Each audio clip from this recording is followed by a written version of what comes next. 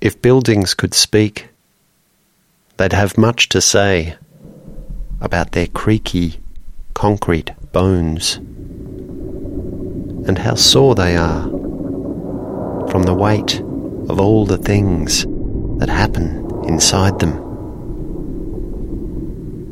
They have so many bellyaches from the mountains of documents still in filing cabinets and computer systems and furniture and floor coverings and wall hangings.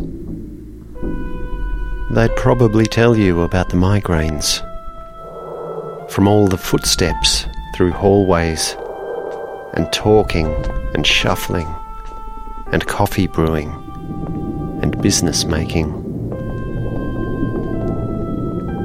Maybe they'd be worried about the future as their lungs filled up with stale air through dirty air conditioner filters and old machines with noisy fans and stale cooking and breathing.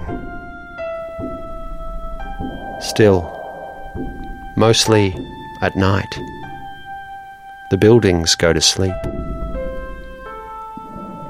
And sometimes they dream that they could speak.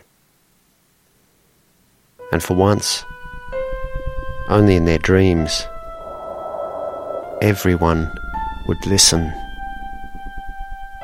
and understand their important musings. If only buildings could speak.